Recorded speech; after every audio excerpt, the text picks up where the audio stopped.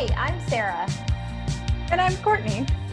And this is the Dance Better podcast.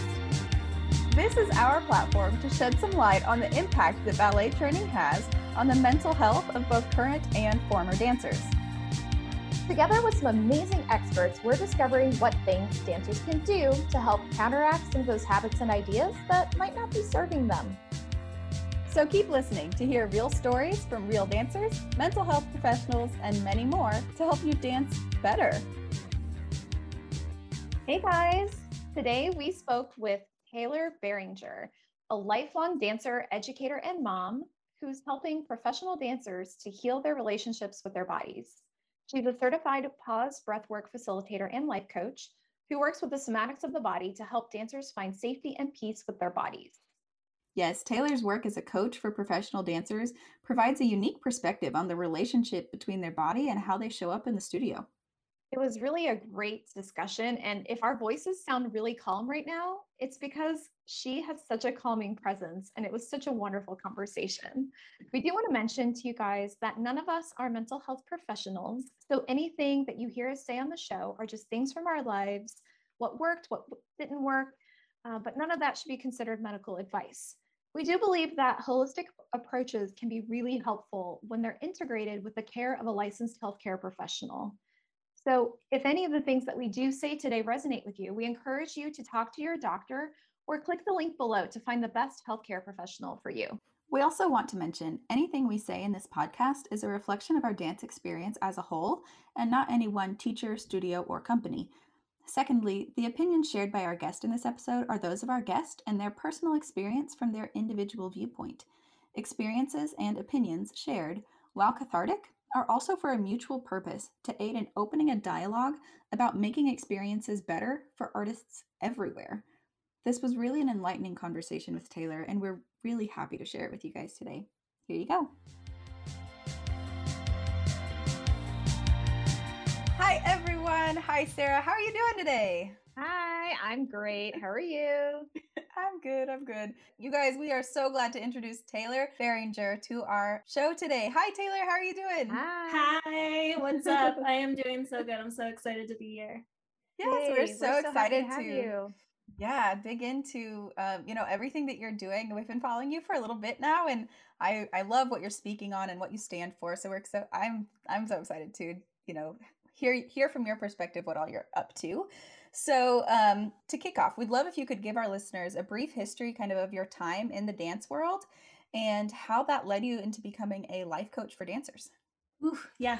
I would say it's a long one. It's kind of a long one, but so basically what I do is I help professional dancers heal their relationships with their bodies. So this has to do with any dancer who has felt unsafe or insecure in their bodies, which is, I don't want to name anything, but it's the majority of us, right? And so this all started, I grew up as a dancer. I started dancing like most dancers at the age of 3. I went through my whole training, dancing with a studio, really getting serious around the age of 10. From there, taking all the classes, dancing crazy hours a day. So I just spent my entire childhood, my entire teen years, really just focusing on my training, on my dancing. I was lucky enough to be a part of a pretty healthy studio where there wasn't a lot of toxic nature within the studio. But as I became, a teen, and as I started going into my young adult years and just transitioning more into the dance industry, just that the toxic nature of the industry really started to take a toll on me, I think.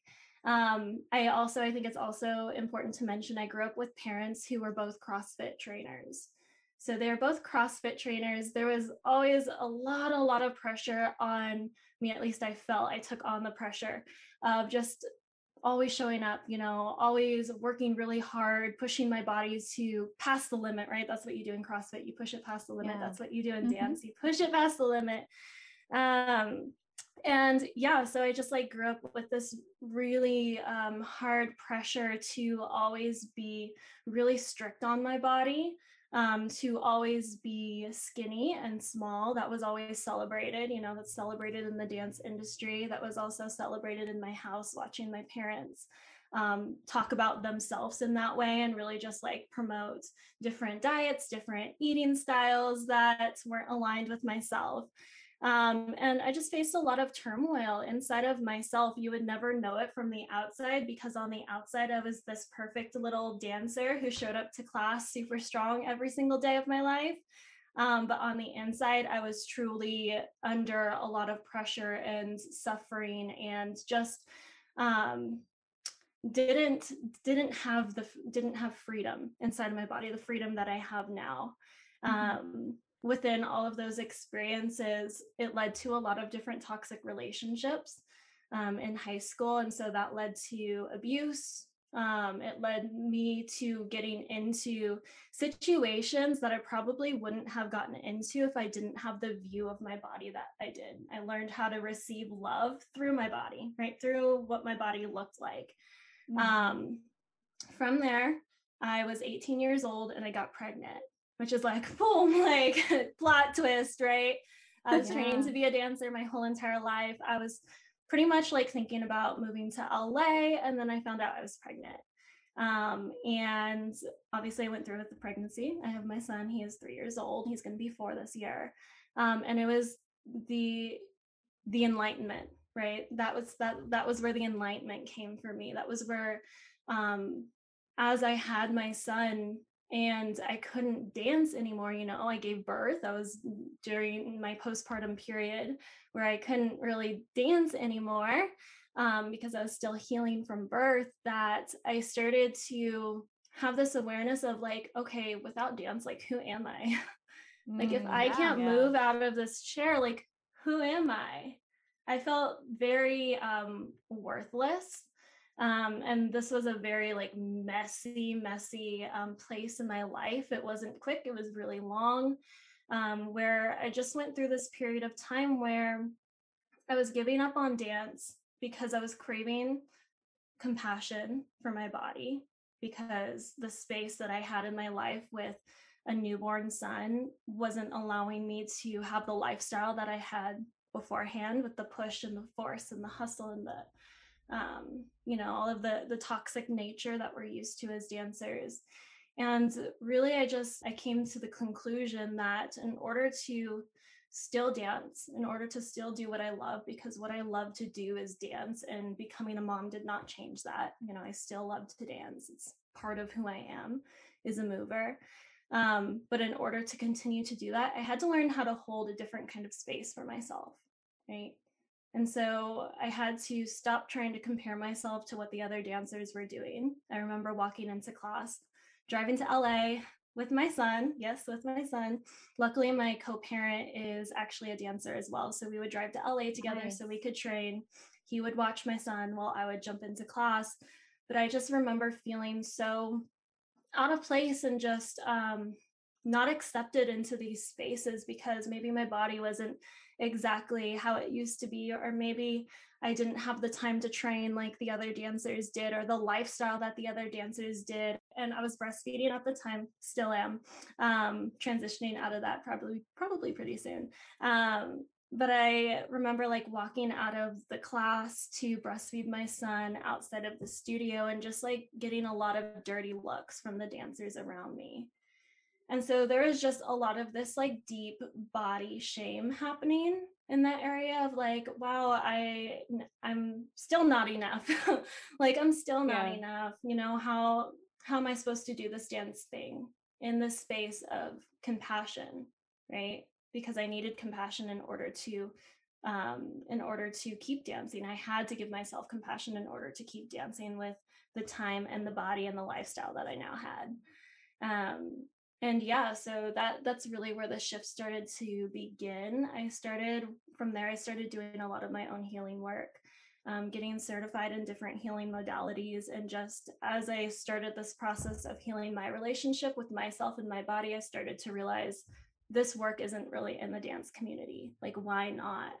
because I started to see this freedom inside of myself to be able to move, to be able to dance, to be able to create in ways that were never available to me with the relationship I had with my body previously. This opening started to happen, and this sense of freedom and peace started to happen.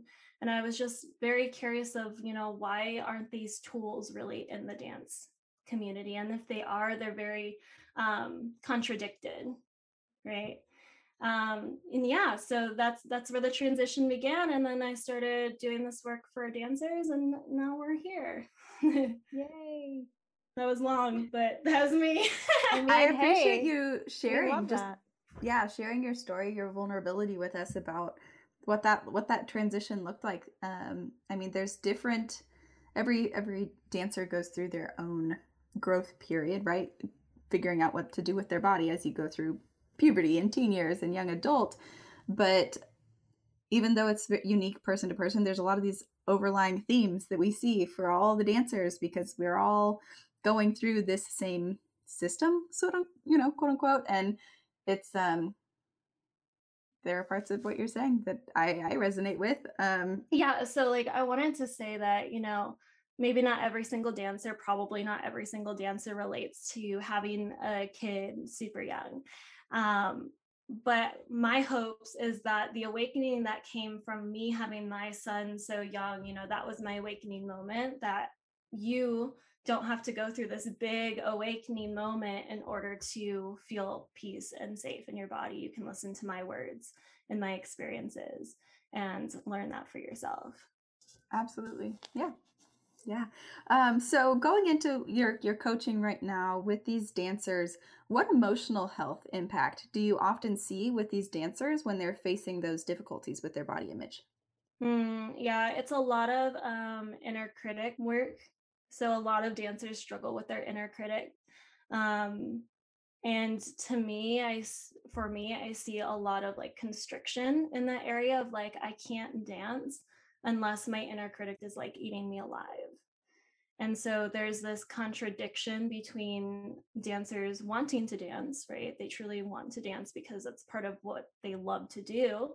But they're suffering so hard inside because of their inner critic, because of the body image issues or the eating disorders or whatever that is for you, that it's like this love-hate relationship with dance. It's like, if I dance, okay, then I'm going to beat myself up, or I'm going to get beat up, or I'm going to be put in a situation where I don't feel safe to be in my body.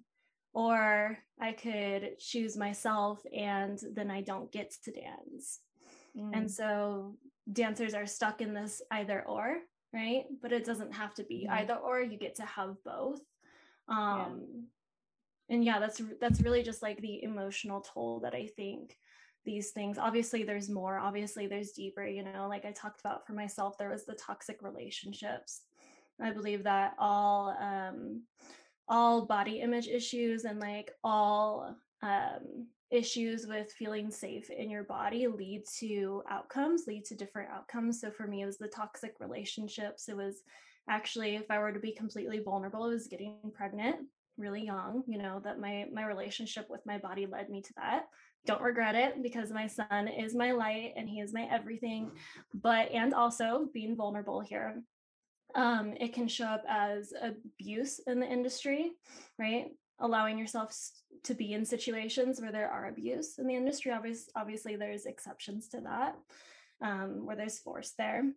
But there's all of these deeper outcomes that happen sometimes even outside of dance that are the toll of what happens inside. Yes.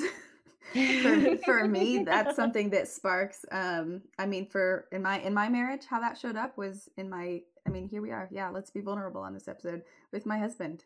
Like in those in how I show up as a wife with my body. Is my body enough? I'm not even a dancer anymore, but I'm still questioning these things. Not anymore, but there was a season in my early marriage where that was so heavy, and there was no one to even like have that conversation with in my circle. And that's, I think, why I find what you're doing so powerful, because like you're saying, you don't have to go through this like drastic moment or, you know, something to have this aha moment. But if we can just start having a conversation about it, and if we can just start talking about it, maybe people can have some light bulb moments and, you know, set their own boundaries for their body before it starts leaking into these outcomes that we don't want, right? And here's the thing, you know, we talk about the emotional toll that it can take in your dancing or your dance career. But the inner critic doesn't stop there. If you're facing your inner critic super heavy as a dancer and you're feeling that contradiction I was talking about earlier about, okay, it's either dance or it's my relationship with myself, then if you let go of dance, and it's still going to show up in other places of your life, right? There's still that wounding. There's still the parts of you that need healing and that need love, and they're just going to speak louder. And that's what happened to me. It didn't stop. Even when I took a little bit of break from dance, when I had my son early on, it didn't stop. It was actually louder. Yeah, magnified, especially since your body went through such a change. I think that that must have been very difficult to, there's a lot of cognitive dissonance probably happening there. Mm-hmm. So that's very difficult to address, I think, during that time. Plus, I mean, if you think about hormones and all that stuff too, you know, I know that we have listeners out there who are mothers and maybe still dancing just like you. So I think that's something that's really, really important. So Taylor, we wanted to talk a little bit moving into your healing space. What does being an evolved dancer mean to you? How do you define that? I love that you're asking this because my answer is a little bit different than possibly like other people might say an evolved dancer is. I feel like maybe people in the industry would be like, an evolved dancer is somebody who has the technique. It's somebody who can like do the style. It's somebody who can be vulnerable with their dancing, right? But to me, like an evolved dancer is somebody who can like hold space for themselves. It's somebody who can observe maybe the experiences that they're having inside of themselves, their inner critic, their harsh words, right, towards their self, their, you know, all of those things that happen that we experience as dancers. It's somebody who can observe that. And it's somebody who can hold space for themselves and include all parts of themselves, all emotions, everything that is them. And take that into their dancing and create this supportive space inside of themselves for them to dance from. It's not somebody, this is where it gets interesting. It's not somebody who can push through the pain, right? Who can hold all the pressure like we're taught. It's somebody who knows how to take care of themselves and hold space for themselves in those moments where there is the pressure, and maybe say no to those spaces as well, you know. Advocate for themselves and their bodies and their minds. Yeah. Setting really boundaries. Yeah. Exactly. Yeah. And boundaries are boundaries start from within, you know? And so like setting boundaries on the outside is cool. We can talk about that, but like how can you set boundaries within yourself, you know, to truly support you as a dancer and to put your well-being first, right? To put your relationship with your body first over every single thing that you do in the dance industry, which is hard. It's easier said than done. Yeah, for sure. What I'm getting from this conversation so far, Taylor, and I love all of it, it sounds a lot like you're encouraging dancers to live their lives, whether it's in the dance space or outside of the dance space, on their own terms and not on the expectation in terms of our industry or of a specific teacher or coach or boss or studio owner.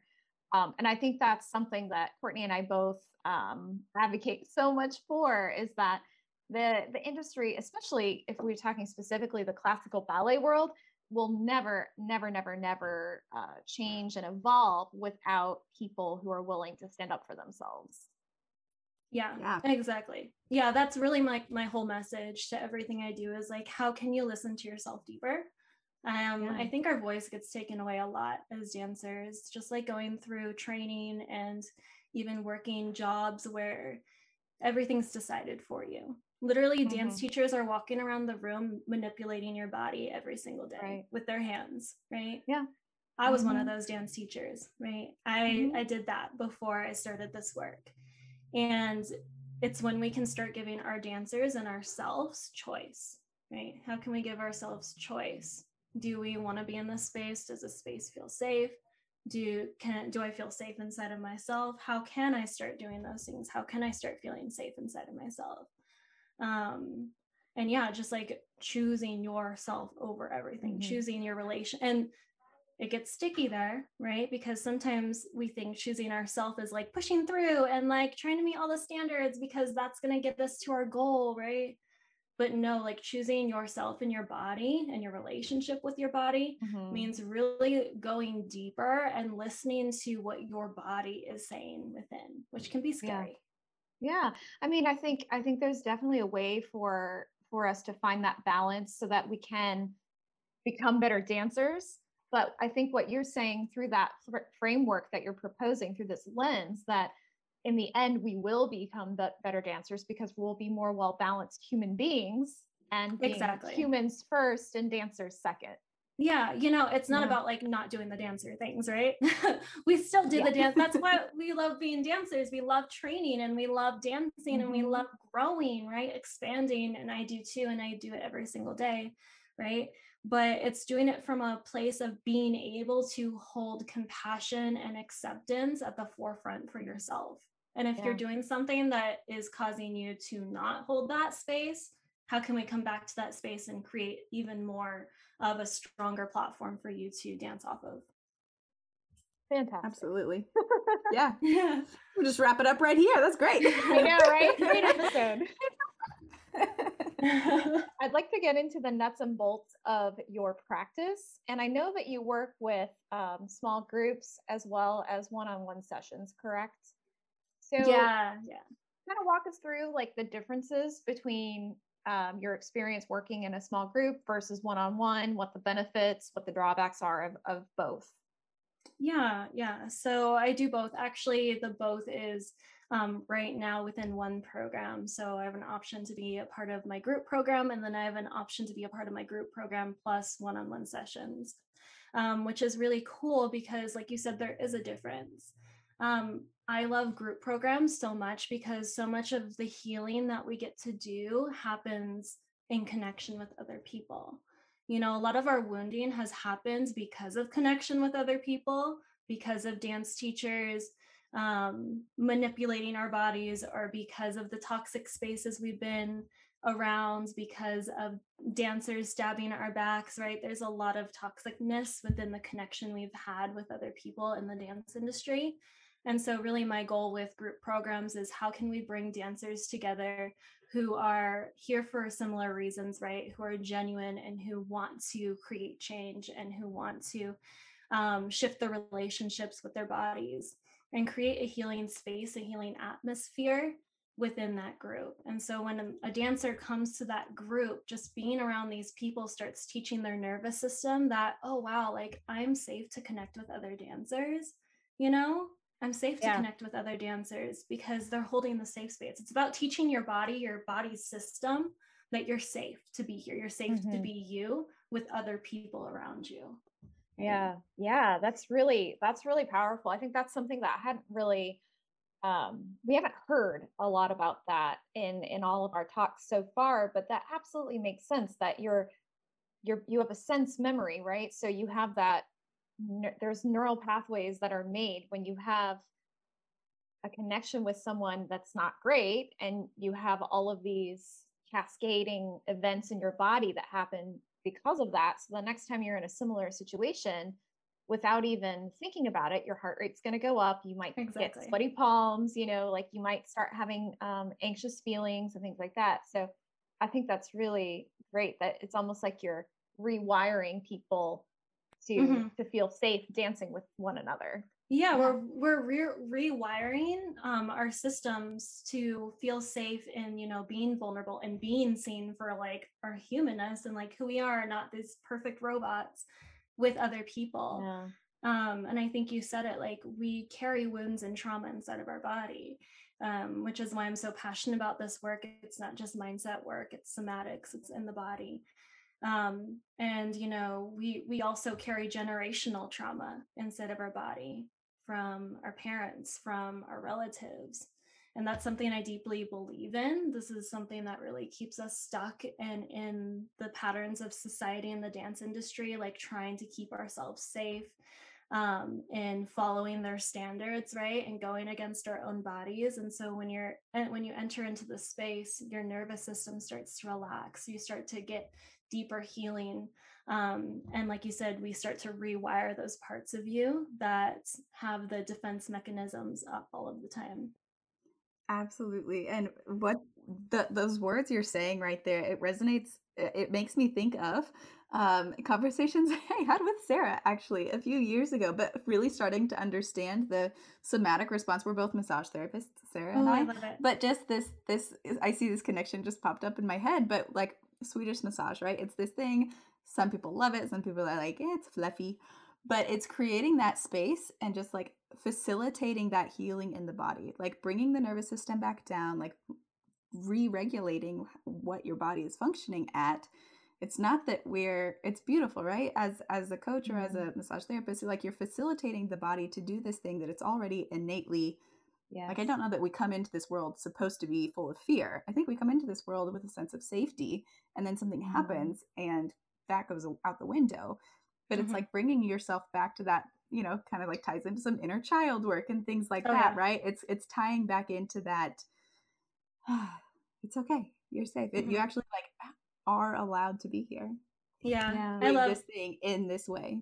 Yeah. And if you think about also, if we're talking about the other side of things with dancer injuries and stuff like that, the body is not capable of healing muscle tissue and rebuilding, the scar tissue necessary in some cases. And it's not capable of rebuilding itself if you're stuck in that fight or flight, high anxiety, nervous system mode.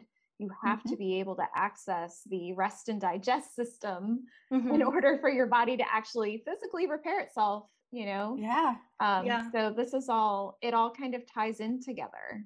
Yeah, I think that's really important. And also that's a part of my story that I didn't really mention is I struggled with anxiety my whole entire life. Nothing to do with dance. For some reason, I didn't enter on this earth with a lot of anxiety, but I feel like a lot of it was rooted in like generational trauma. My mom had really bad anxiety of fear of the world.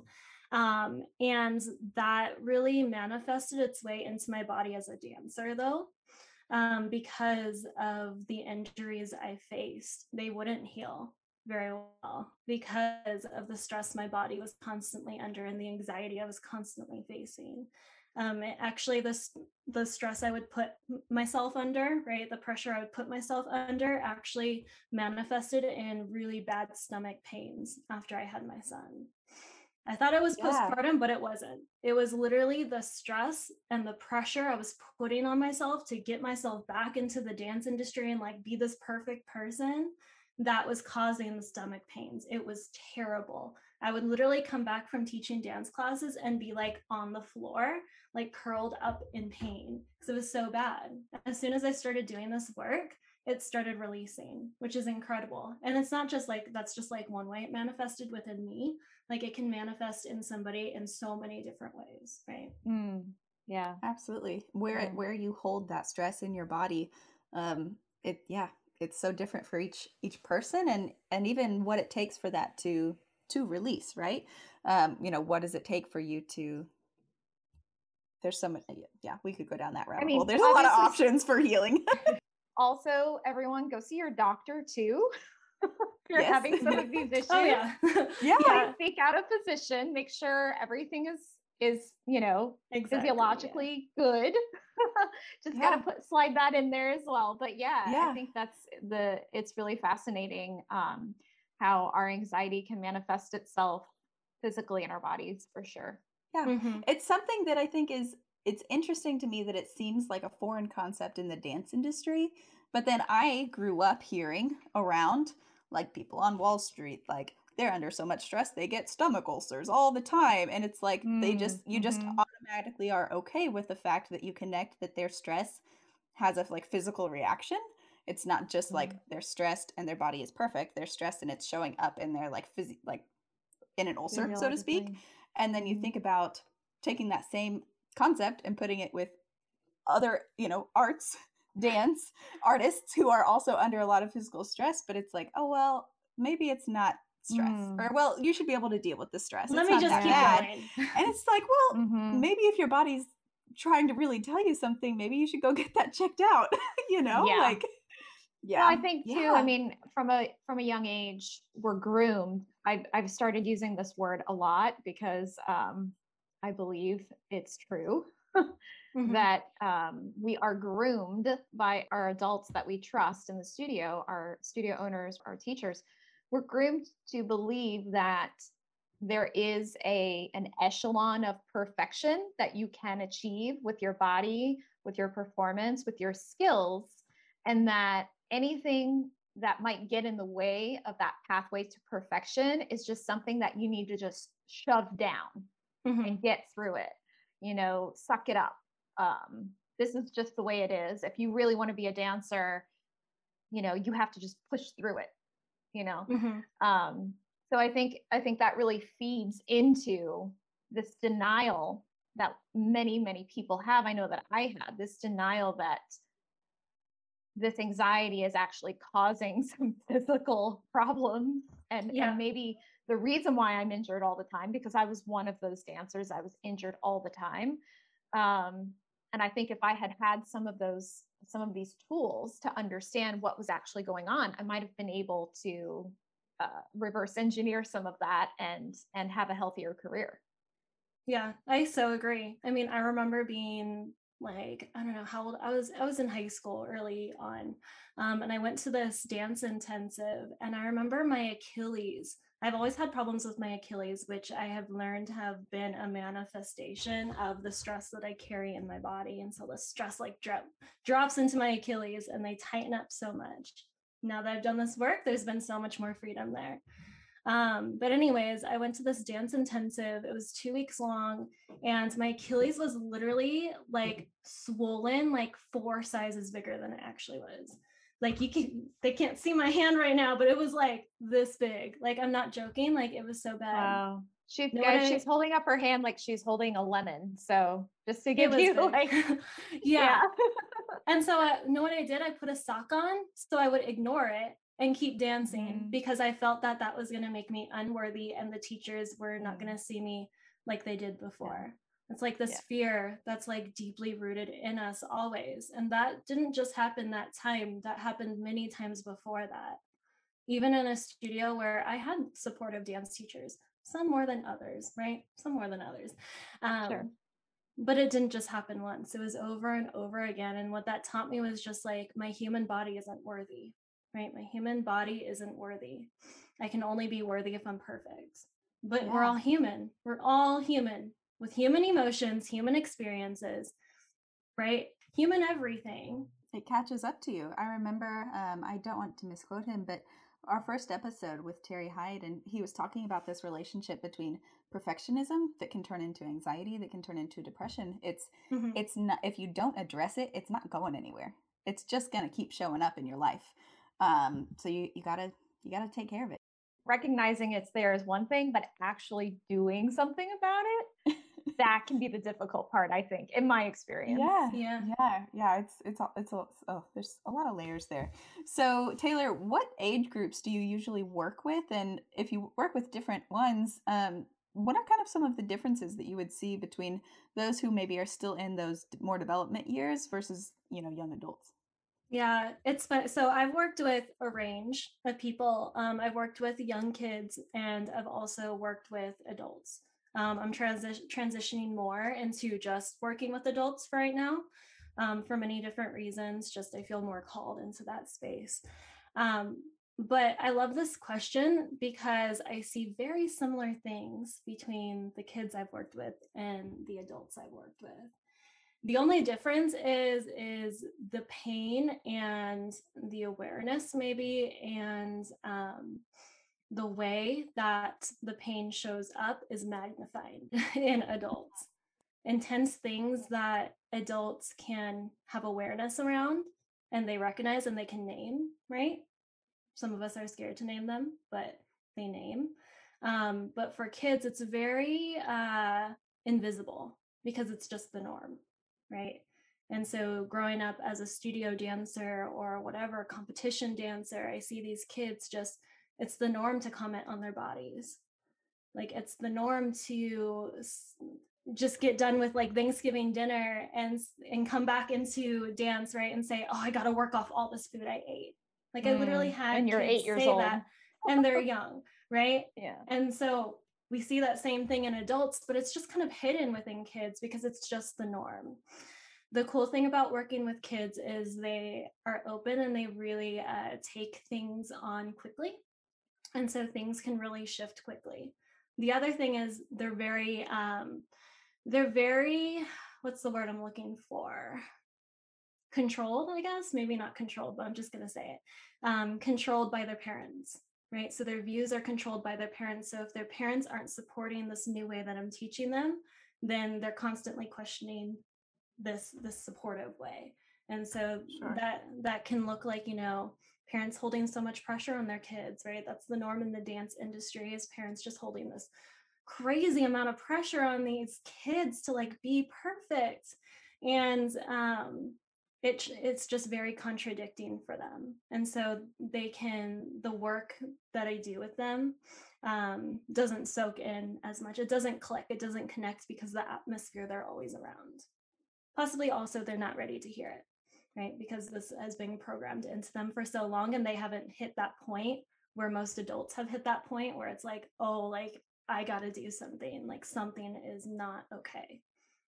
Do you work with the parents at all ever, as far as like facilitating conversations between student and parent when you have those different ideas or different, when you talk about that parent that's putting all that pressure, is there like a conversation there that you have, or tools that you would give parents to both kind of like get them on board, as far as, hey, do you realize this is this is how your kid feels, which is hard. I mean, I get it. Being a teacher, it's hard to sometimes like have those conversations with parents when you're trying to teach them. Parents have their own opinions of how their child needs to be taught. That's a whole nother can of worms. But I mean, what does that look like for you when you're navigating that? Yeah, I'll be honest. The work with the kids has really started like this year during COVID-19, where there's not a lot of communication with the parents, at least at the studio I was working with. Not a lot of communication. And yeah, sometimes it's like gentle for me. Like it's a gentle process of just like mentioning some things and like hopefully like allowing what I teach and gentle shifts that I mention to them to really sink in, and just like trusting that those shifts will sink in, because I've learned that you can't change somebody's mind. You can't convince people of anything, right? They're gonna hear it when they're ready. And unfortunately, their kids are like a byproduct of that, right? Which is messed up and it sucks. And also their kids are going through an experience that maybe they need to go through in order to evolve even more and do the healing work and be welcomed into the healing work even more. Yeah, I was just going to say, it's similar to anyone who wants to make any kind of lifestyle change, whether it's quitting smoking or, something like that. You have to really want to do it for it to be successful. I think a lot of the parents that are holding the pressure on their kids, it's blindly. They don't know, right? They don't know that they are, which makes it kind of even harder to get through, right? Yeah. Because they don't know. I mean, my parents didn't know. Yeah, what they see as support, it translates differently. Yeah, and I wouldn't say not all of them. No, not all of them. They're not, because there are for sure. I feel like I would say there's I feel like someone recently was saying there's like kind of two camps of the parents there, as far as those who are more open and those who have their own, like maybe they should be a teacher. Yeah, kind of parent, right? To say that gently. Yeah. So a lot of times the parents, in my experiences, I'm also a teacher. I've been teaching for, I don't know, since I was 18. So do the math, 20 years. 20 years I've been teaching. It's crazy. But so over that 20 years, I've personally found anecdotally that the parent that tends to be that more high pressure, somewhat toxic seeming on the outside, because I don't know, I'm not in that relationship, but from what I can see, it seems like that is the product of the studio environment. And most parents don't have an experience in the dance world.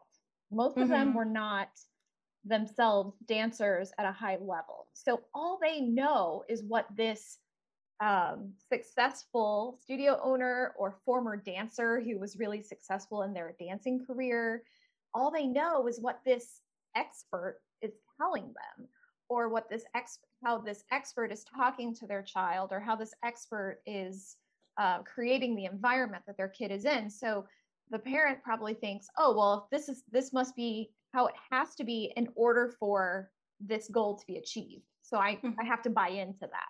So I think that's where a lot of the blindness comes from too. Yeah, I was gonna say totally. Like I totally agree, and I think a lot has to do with like parents feeling accepted as well, right? Parents have these wounds too, and so like they want to be accepted. Like they want their kid to be good enough. They want to prove that they can handle this dance competition scene or this dance world scene, and like prove that they're good enough too. And that gets projected onto their students, unfortunately. But something that I also wanted to say was that there can be like an invisible expectation that parents like to hold. And that's something that I faced, was like this invisible feeling of pressure and expectation constantly that never was vocalized out loud. Actually, the opposite was vocalized, but you can feel in your parents or your dance teachers or your choreographers or anybody who's leading you in their energy that they're holding this kind of pressure, this kind of space for you. And so that can go into parents, right? That can go into dance teachers, all of that good stuff. I'd really like to know, what conversations do you think are important? Well, it's kind of a two-part question. So part one, since we're talking about parents, what kind of conversations are important that parents are having with their students? So those parents that are less pressure parents, so like in that more positive space, about supporting a balanced lifestyle. So how can parents have conversations about their kids to make sure that they're branching out of the dance bubble, so to speak? But also, I think it's important to rephrase that question. And what conversations should adults be having with ourselves or with one another, with our colleagues or our management staff? What kind of conversations should they be having with their employees to support a balanced lifestyle so that we can all become evolved dancers? Yeah. The first word that comes into my mind is like curiosity, like being curious. And so yeah. we talk. Oh my goodness, Taylor, have you been listening to us? It's our word of the season. We kind of dubbed it a couple episodes. We were like, I'm pretty sure this whole the common thread in all of our episodes recently, we felt like is curiosity. So yes, it's sorry, I just geeked out a little when you said that. I know, we both like got so excited because it's in the ether, it's in the zeitgeist. Like everyone is feeling this need for change, and it's all boiling down to approaching it with curiosity. Sorry, go ahead. No, yeah, like yeah. I'm done. Like curiosity. I don't know, when we think about a parent approaching a dance student, right? I would always recommend just like a curious nature, like being curious about their experience that they're feeling inside of themselves, because a lot of the time, I know for myself as a parent and as a dance teacher and as a dance educator, I find myself assuming things based off of what I see. And I was that perfect student, right? I was the one that always showed up, that always did my best, that always pushed so hard, that came early, that stayed late, that did everything. But inside I was suffering and nobody knew it and nobody asked. And so it's just being curious, like, is what we're doing actually serving you? You know, maybe not using that language with kids. This is why I'm transitioning out of working with kids, because sometimes the language I use, I don't know, the language isn't there for me yet. I feel called to use this language with adults. But yeah, it's just like, is this really serving my kid? Even with dance teachers to their student, the way I'm teaching, is this serving them at the deepest level? Like, can we do healing work inside of ourselves, right? If we're talking about dance teachers and parents, can we do healing work inside of ourselves so that we can detach from our ego when we talk to our kids, which is so hard. I'm a mom and like, that's so hard. Yeah. But like, how can we detach from our ego so that we can really put our students and our kids and our dancers' best interest at place, right? Man, that is something that I feel like I never want to say that I'm done with anything, because like we're always evolving and learning as human beings. I never want to commit to that, that I went through that. So I'm still going through that. But I really had a huge shift, probably I would say maybe 5 or 6 years ago. So pretty late in my teaching career, I think, where I finally let go of the idea that my students were my kids, like my kids, and the idea that I was producing anything, that I was producing a dancer, and that was all that ego stuff of me not being totally happy with my own career that I had, and me feeling insecure as a teacher, and me getting frustrated or whatever it was. It was all my ego. Mm-hmm. Although I loved my kids, I still use that word, but although I wanted the best for them, really at the end of the day, my job was to make a dancer. But really, I've realized through this letting go of the ego that I'm not making anything. I'm facilitating.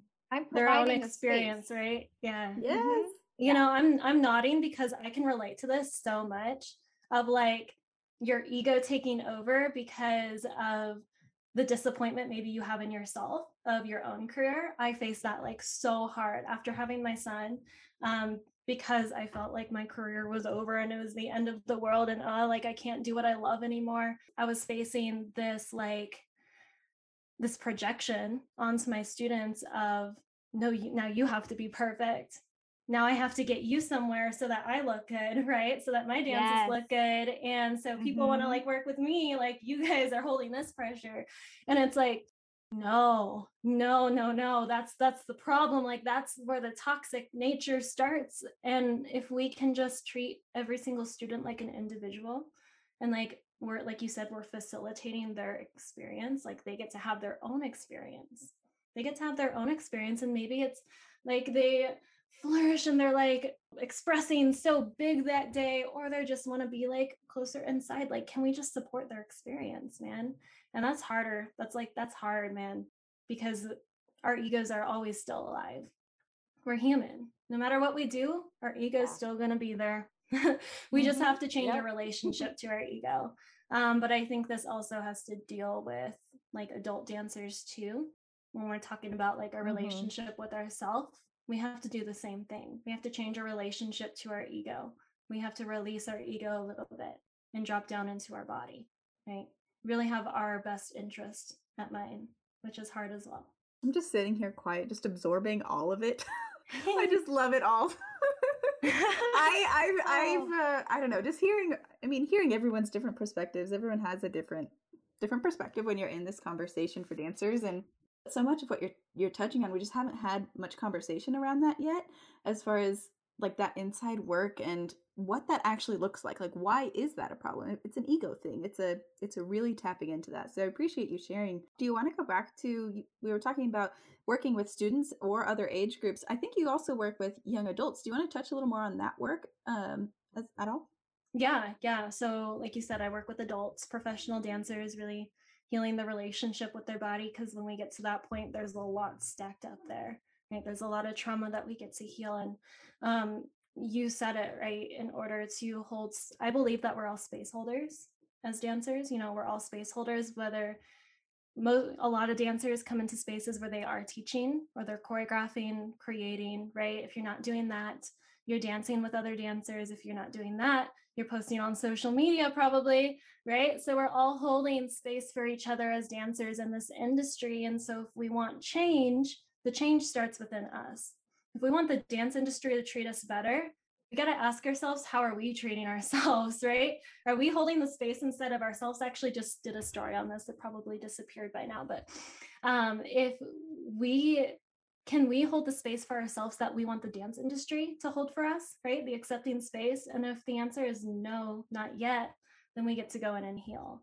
And so I take dancers through this beautiful experience and this facilitation of really just creating a safer space inside of their bodies that they feel at peace with, and can also dance with. Like I said at the beginning of the episode, the biggest worry that I see dancers facing is that, am I ever going to get a dance again? When a dancer's experienced abuse or eating disorders or the pain of not feeling safe inside of your body, right? Am I ever going to get a dance again from a space of feeling safe, of feeling good, of feeling free?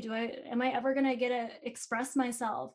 Like, I signed up, like, I don't know about you, but like, as a dancer, I signed up to express myself. I didn't sign up for all of this other crap like at the beginning. Yes. I signed up to express myself, and that's what my soul truly wants. And, you know, that's what I feel like as dancers, that's what all of our souls truly want, is to just like express ourselves. And like, yes, you get to have that. And the work, like you're able to have that through the healing work, through the processing and the releasing. And that's a lot of the work I do. Yeah, I just love all of what you're saying there as far as creating that space and just allowing your body to be, you know? So when we're talking about these professional dancers, these humans, these bodies, right, that we're being a part of this program to help with that facilitation, whether you're in your program or outside of your program, what are your kind of top 3 tools for kind of navigating a dance career, right? When we're talking about in the professional space, how do you navigate your career while keeping your mental wellness as that top priority? Yeah. The first thing I have to say, I don't know if I'm going to have like 3 like individual ones because everything just meshes together for me. I don't know, I'm a creative person. I get that. But they will be tangible as I can make them. Yeah, so like the first thing that comes to my mind when you say putting your mental health at the forefront is that it's not just your mental health. And if we just include the mind, then we are holding ourselves back from the true peace that we can have. And I know probably you both feel this as massage therapists, right? The work is done in your body too. And there's a lot of dance educators right now just preaching a lot of mindset work, which is amazing. I'm so happy there's more of a mental health space in the dance industry. But I know I found myself for a long time tricking myself into loving my body. Like, oh yeah, I love my body. Like, I can say affirmations to myself all day long, but inside I was like not believing it. I was dying. I was suffering because I didn't believe it. And so I think the first thing I have to say about that, the first way you can support yourself is don't leave your body out of the picture. To really start being curious about what's going on the inside of you, your emotions, your sensations in your body, and also your spirituality. For me, my spirituality was a huge factor of healing my relationship with my body, right? And that can be anything for you. It doesn't have to be one thing. There's a lot of different spiritual beliefs, right, in the world. So it's not just one thing, but it's really allowing yourself to lean into support, right? Lean into support by yourself.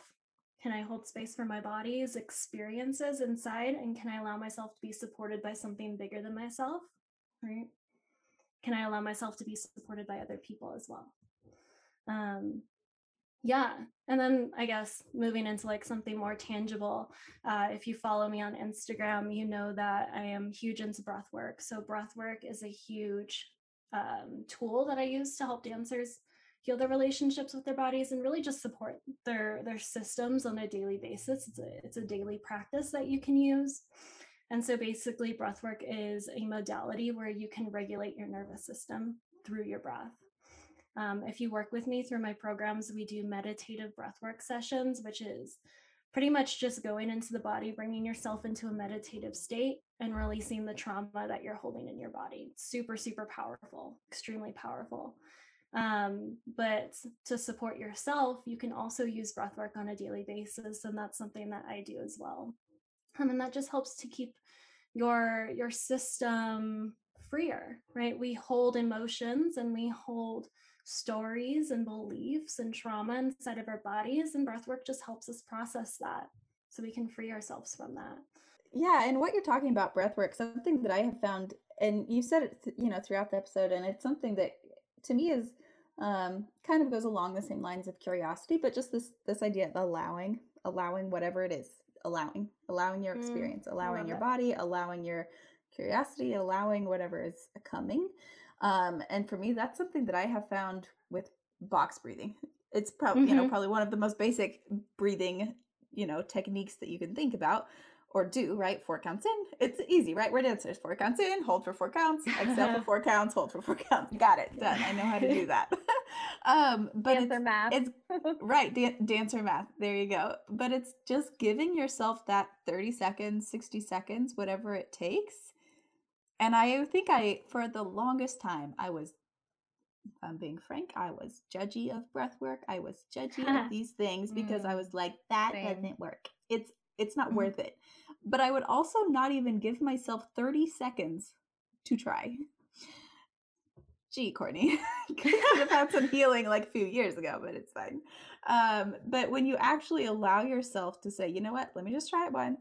Let me just try this whole breathing thing. It can be difficult when you're like to just sit and allow yourself to be with yourself. And that's where, because we don't like ourselves, right? We don't like that vulnerability. Yeah. It's like, well, it's uncomfortable. It's uncomfortable, right? If I just keep going, I'll be fine. Right? It's just this surface level, like, we're just going to stay up here. We're not going to dig deep. And I never thought I was one that like put my emotions down. Like if you ask any of my family and friends, like I'm a very emotional being. But that doesn't mean that there wasn't stuff there that needed to be addressed, right? And so having that 4 counts in, hold, 4 counts out, it's like it brings you back to your space. It brings you back into that present moment. And there's a lot that can be done in that 30 to 60 seconds if you just allow it to happen. All by yourself, wherever you're at. If you just allow it to happen, it can be really impactful for you. Totally. And I think there's something to be said about like the resistance I might have felt, right? Where we feel resistance is usually where we get to go in order to heal. And so there's also something to be said about vulnerability. You said you didn't really feel like you had anything, right? To process or like to move through. I was the same way. The same way.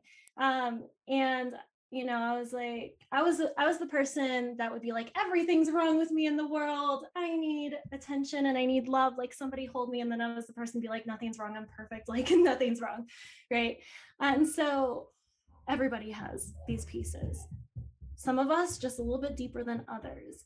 And as dancers, we're taught to be vulnerable, right? We're taught to show our emotions when we dance and tell stories. And what I've learned is, yes, we tap into them a little bit, right? But we don't process them by doing that. And so usually it's like this mask that we put on in order to be vulnerable on stage where we're not actually feeling and processing what's actually like deep down inside of us. Because we all have the deep down. We all have the deep down, every single one of us humans. And so maybe if you're feeling resistance about doing things like breath work or practices that will help you release and surrender and allow, then that's the edge that you get to practice pushing gently. Gently. I love that. My counselor always tells me, and the first time she said this to me was really a gut punch, but she said that if you're having trouble in a relationship, not necessarily with your, partner, but could be just a friend or a coworker or whatever, it doesn't matter, or your relationship with yourself. If you see something that's lacking or something that you feel like your needs aren't getting met, the first place you need to turn is yourself. And usually the thing that's missing is missing because of some kind of resistance, like what you're talking about. That resistance is usually the first place you need to look to find some evolution. I love that so much. I think that like goes into the dance industry too, is because most of our wounds are because we're constantly searching for something external, right? External validation, external love, external acceptance, all of that. And so maybe we feel resistance about going inside of ourselves because we're constantly searching for the outside world to give that to us. But the truth is, like you said, like the evolution is when you can give that to yourself. When you stop searching from the outside world, from the dance industry to give those things to yourself, and you start really allowing yourself to give that to yourself, because you can. Every single human has that power to do that. We can heal ourselves. Our own energy is our own medicine. And as a facilitator, I'm not doing anything to give you that medicine. I'm literally just holding the space for you to find that for yourself, right? Yes. Like we all have the I power love to do that. Yeah, absolutely. Beautiful. All right, Taylor, we are going to ask you the same question we ask all of our guests. And it's just kind of a fun closing question. But if you could get in a time machine and go back to little Taylor, let's say, I don't know, 12-year-old Taylor, what would you tell yourself as a young dancer? There is so much. I've done a lot of this work with like inner child healing. But like as you say this, I'm like, I would tell the little dancer, you know, in me that it's all for a reason, you know, that look at where I am now, like look at the work that I get to do now. And I don't know if I would change anything, right? Because everything that I've gone through has led me to this work. I would not be doing this healing work if it weren't for everything that I've moved through in myself and like having my son. Like I would not be doing this healing work. And so it'd just be like, look at the work that you get to do. Like this is awesome. And maybe just reminding that version of myself that I'm powerful and that my creativeness and my expression is worthy to be seen. Yeah. Yeah, I love that. Oh, love it. So what a beautiful episode. So why don't you go ahead, plug any of your social media profiles, your website. Where can our listeners find you to get more information about your programs? Yeah, so you can follow me on Instagram at Taylor_Behringer. And then I have a website, TaylorBehringer.com. And I also have a group program running for right now, twice a year, possibly 3 times. We will see. I'm going to have a March class, which is really soon, and then a July class for this group program. So this group program is the Evolved Dancer program, and it takes professional dancers through the process, my processes of healing your relationship with your body. We go deep into somatic work, breath work, dancing. Something that's really cool about this program and I'm really proud of is we don't just do the healing work. It's not just mindset work. It's the somatic work, but we're integrating that into your dancing. So you're not just going into your dance career or like class or whatever and being like, oh, well, I can't do both, right? We're integrating that in. And there's also an option to work with me one-on-one through that group program as well. So yeah, you can find that on my website or on my Instagram page. And I would love to have anybody who feels called to this work. Great. Yeah. And guys, we will put all the links on how you can find Taylor down below in the show notes. So those will be easily clickable and visitable for everyone. So yeah. But yeah, Taylor, this has been a really great conversation. I've had definitely a couple of epiphany moments, and I know that our listeners have as well. So I just want to thank you so much for your time today. Yeah, thank you so much for having me on. That literally like fills my heart up so much hearing you say that, because that's what I'm here to do. Like that gives me the biggest joy when people can be like, oh, like I felt something from what you said, and like that shifted something for me. So thank you for that. Yeah. Thanks for sharing your voice with us and with everyone who listens, and keep talking. Keep doing the thing. Yeah, keep doing the thing, right? Hey, I got you. Awesome. Perfect. Awesome. Well, thank you so much again, and we will we'll let you go. All right. Bye. All right, have a great day. Bye. Bye. Hey, Sarah, how you feeling after that one?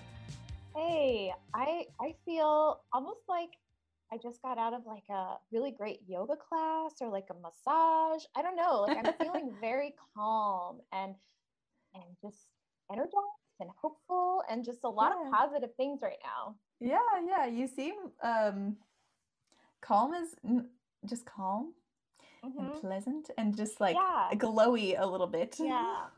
Well, I mean, I think it's the Zoom filter I'm using, but thanks.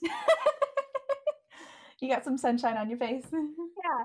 No, but in all seriousness, not only was everything that Taylor had to say so valuable, and I really feel like I pulled value out of every point that she was making, but also, can we just talk about how awesome her voice is? Can we just talk about yoga that? teacher voice?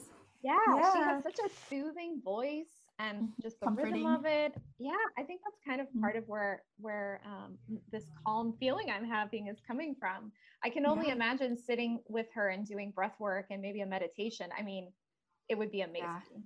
Yeah, for absolutely. sure. Just breath work. Mm, That's something too yeah. that when she was talking about breath work and like getting out of it, not just being in the mind and getting into the somatic things, that's Mhm. something that I found very difficult to do in my own healing. As far as I thought there was this like disconnect between body image and like body respect.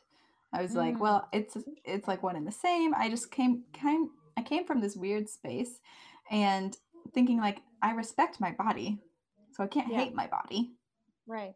Can those two things exist at the same time? And Interesting. actually, respect and body image are pretty Yeah. intertwined. I feel like you just invented a new topic for our next episode or something. Like, well, it's something that I've ruminated on for a long time for my own healing, as far as like stepping out of that space and figuring it out. Yeah, maybe I should have brought it up on a personal episode, but yeah, I feel like that might be a lot to dig into right now in an outro. But yeah. anyway, it just Don't kind worry, of has me thinking about the body and the mind and how they're connected Mhm. and what our motivation is behind how we're showing up and how we're treating ourselves and our self-talk and our inner critic, like she was talking about. So yeah, for sure. Yeah, I really liked the I know I kind of chimed in a lot, but I really liked when she was talking about letting go of your ego and how not letting go of your ego can affect those around you and the way you're treating other people, the way you treat yourself. I thought that was a very valid point and something that I struggle with today, but that I think I can see that there is some progress behind me on, which is great. But I think that's something that maybe not all of our listeners have considered. And so that's something to dig into for sure. Yeah. Lots of thoughts from our episode today that I just want to keep thinking about. So I hope everyone else enjoyed this episode with Taylor. There's so many different perspectives that we've been able to gather. So I've really enjoyed hearing from her story and her perspective and what she has to say about the dance industry, right? It's all this stuff we're trying to change. So anyway, you guys, thank you for tuning in today. We really hope you enjoyed this episode today. If you did, go ahead and leave us a 5-star rating and review on Apple Podcasts, follow us on Spotify, and share our podcast with your people to help us get the word out. And if you write us a review, we might even rate it on the next show. So watch out for that. Also, if you guys have any questions, particular topics you'd like us to cover, or guests you'd like to hear from, you can please email those to us at dancebetterpodcast@gmail.com. We love hearing from you guys. And don't forget to follow us on Instagram at dancebetterpodcast. To catch us in our own lanes, you can connect with me on Facebook in Strong But Struggling Young Women. You can find it directly on Facebook, or the link is in my Instagram, which is at Court Ulrich, and it's linked down in our show notes. We are talking all about how to level up your relationship with your body image, your emotional health, and your self-worth. And you can follow me on Instagram at Tech Ballet for more information on my virtual ballet programs, where I integrate mindfulness work and injury prevention into each class.